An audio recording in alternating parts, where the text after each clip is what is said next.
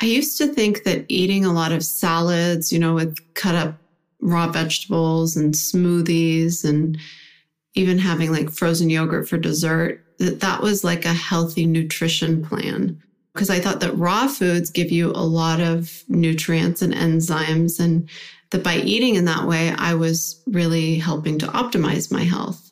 And of course, I learned when I started studying Chinese medicine that was totally the opposite of what's true.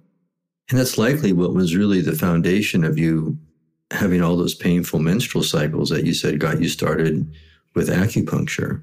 Absolutely. And a lot of problems with my gut health. I used to have a lot of stomach aches and issues, and I just could never really get comfortable. And I never realized that connection existed between my diet and my overall health, that what I was doing with my diet was contributing to all the health issues I was having.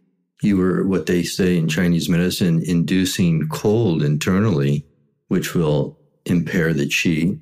So you end up, cold will cause pain, and then the qi weakens. So then the function of your digestion is going to go down, as well as your immunity.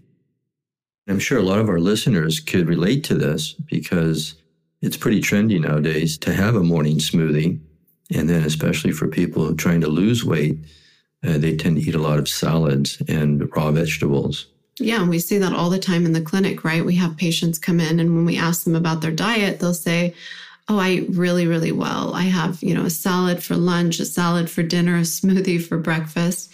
And it's understandable because it is trendy, and we're taught these ideas about nutrition and health that don't incorporate the principles that we know about in Chinese medicine.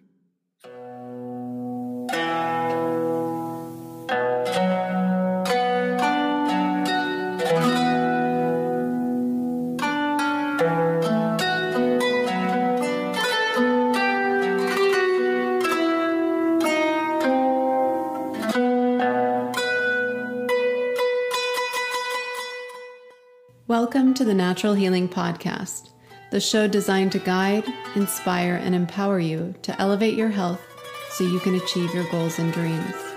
We are your hosts, Dr. Setar Moafi and Salvador Cephalou, a husband and wife team of acupuncturists and owners of a Center for Natural Healing, an integrative wellness clinic based in the heart of Silicon Valley. We're here to make the ancient wisdom of healing practical and accessible for your modern lifestyle.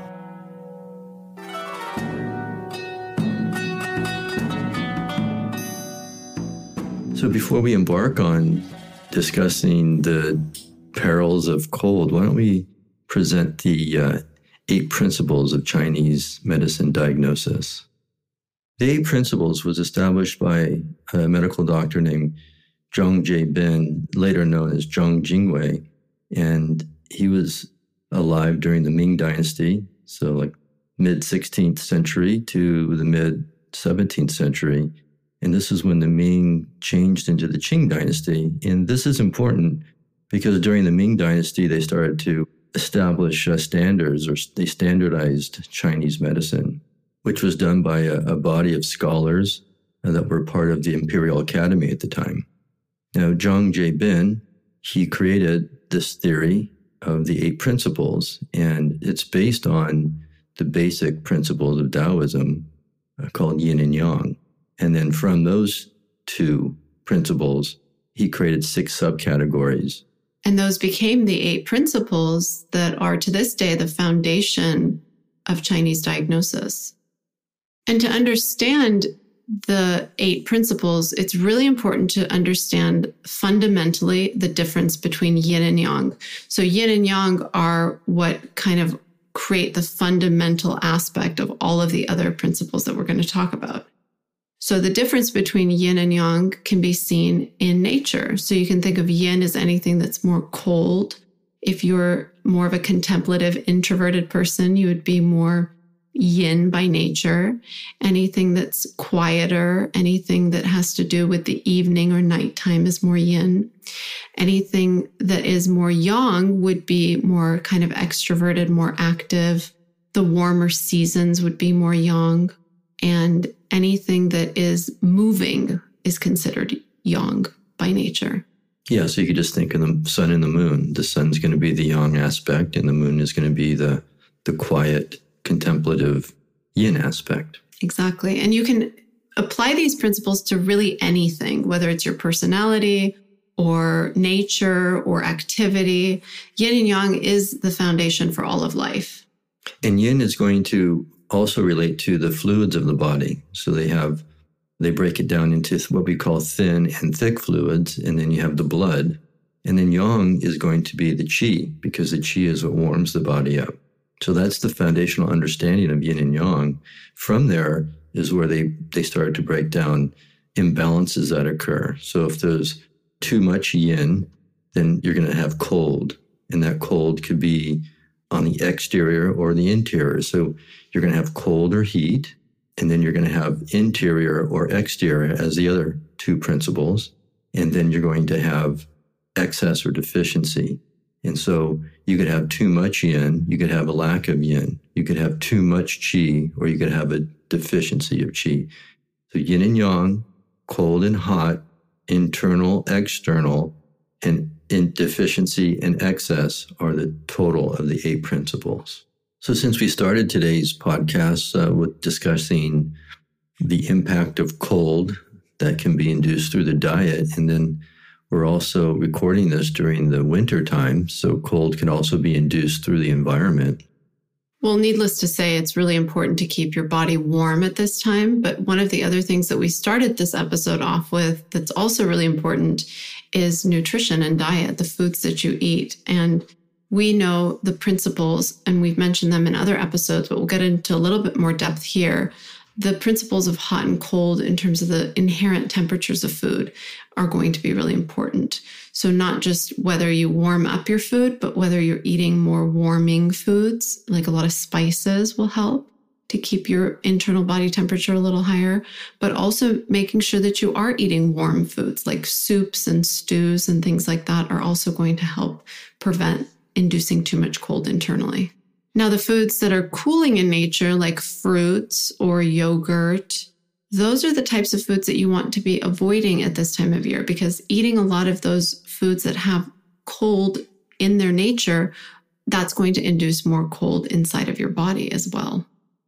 So why don't we emphasize to our audience the harm that too much cold can do to the body? Well, for one thing, it constricts qi. It constricts the movement of qi and also of blood in the body, which can create pain. Especially sharp pain is associated with cold. Yeah, and that pain could be on the surface. So you could get a stiff neck. You could have stiffness of your joints and painful muscles, so like rheumatism and stuff like that. Or it could be internal. As you've talked about with the diet, you could have a lot of gut pain, the menstrual pain. Even when cold is induced internally for a woman, even a man, infertility can develop. Yeah, and something that many people, I think, experience is digestive issues. Like if you have a lot of cold in the gut, then you can easily get diarrhea or just stomach pain and digestive discomfort as well. Yeah, and let's not forget how a lot of medication will induce cold. So you could think of like anti-inflammatories. So it's going to counter the heat. That's going to induce cold. An antibiotic is going to counter the heat, the fever. That will induce cold. And that's why a lot of people, when they take these medications, end up with secondary problems, or iatrogenic problems that are tied into the medications themselves. I've seen cases where people are on hypertension medication. So it's lowering the blood pressure. But in doing that, they are suppressing the yang qi, the warming energy, and they have some develop low libido or even erectile dysfunction from some medication like this. So it's imperative to know how, first of all, medications are going to impact us systemically, and then also ways that we could possibly use Chinese medicine to counter some of these side effects if a person needs to be on some of these drugs. Or if you're in a really cold environment, right? What can you do so that that cold doesn't penetrate internally into your body? Well, this is especially important for women when they're menstruating. That's why they always say when a woman is menstruating to stay out of a swimming pool, because the cold and the damp could literally penetrate through the lower orifice, and that could lead to menstrual problems and, as we've said earlier, infertility. Yeah, and that makes me think about how birth control medication also induces cold in the liver, we say, which regulates the menstrual cycle. And so if you're inducing a lot of cold and slowing down or stagnating the bleeding, then that creates kind of a cold constriction rather than having the free flow of that blood, which helps to cleanse the body. So when you have these types of factors, like different medications, if you're having to take them, or a certain environment that you're in due to cold weather, then it's always really important that you counter the effects of whatever it is in that environment or in that medication with what you do with your diet and lifestyle to prevent that cold from really becoming a problem. Right. And something that's very common is how birth control pills cause headaches in women, and some women can't take it at all or just take any birth control medication. And that's because of the way the liver is being constricted, and so it can't do its normal function of keeping the qi smoothly flowing through the body. So obviously we all are exposed to cold, whether it's through the environment or through food, or if you have to take medication. And so I think it's helpful if we give our listeners a few takeaways so that they can counter the effects of these cold patterns so they don't turn into pathology in their internal bodies. Well, one of the most simple things is to not drink cold beverages and, cold water. So it's best not to keep your water in the refrigerator or to drop ice cubes in your water. And so consume room temperature. And when the weather is really cold, definitely warm the water up. So you can drink more hot water or have like ginger tea, which has a warming and harmonizing quality that also helps to aid digestion. Turmeric is really popular these days. And then don't hesitate to soak in hot water, like on a cold night or a cold morning and your feet are freezing. It's very important because some people just have chronic cold feet. Soaking for 10 minutes or more is very useful to warm up the metabolism. It'll even help warm up their hands. And if you don't have a bathtub, you can just soak your feet in the water. Yeah, the hot water. That could be even better because they don't diffuse so much heat. Like a shower could be diffusing the heat too much, but a hot shower. Especially if you come out, it's cold in the environment that you're in. Right. If you have the opportunity to have a home sauna, that's obviously an ideal way to keep your qi warm. And then hot packs. Nowadays, you could find hot packs that you could put in the microwave, and you place those on your lower belly, below your navel, or you place them on your lower back if you're having a stiff neck or even a headache. So some headaches could be a constricting cold headache.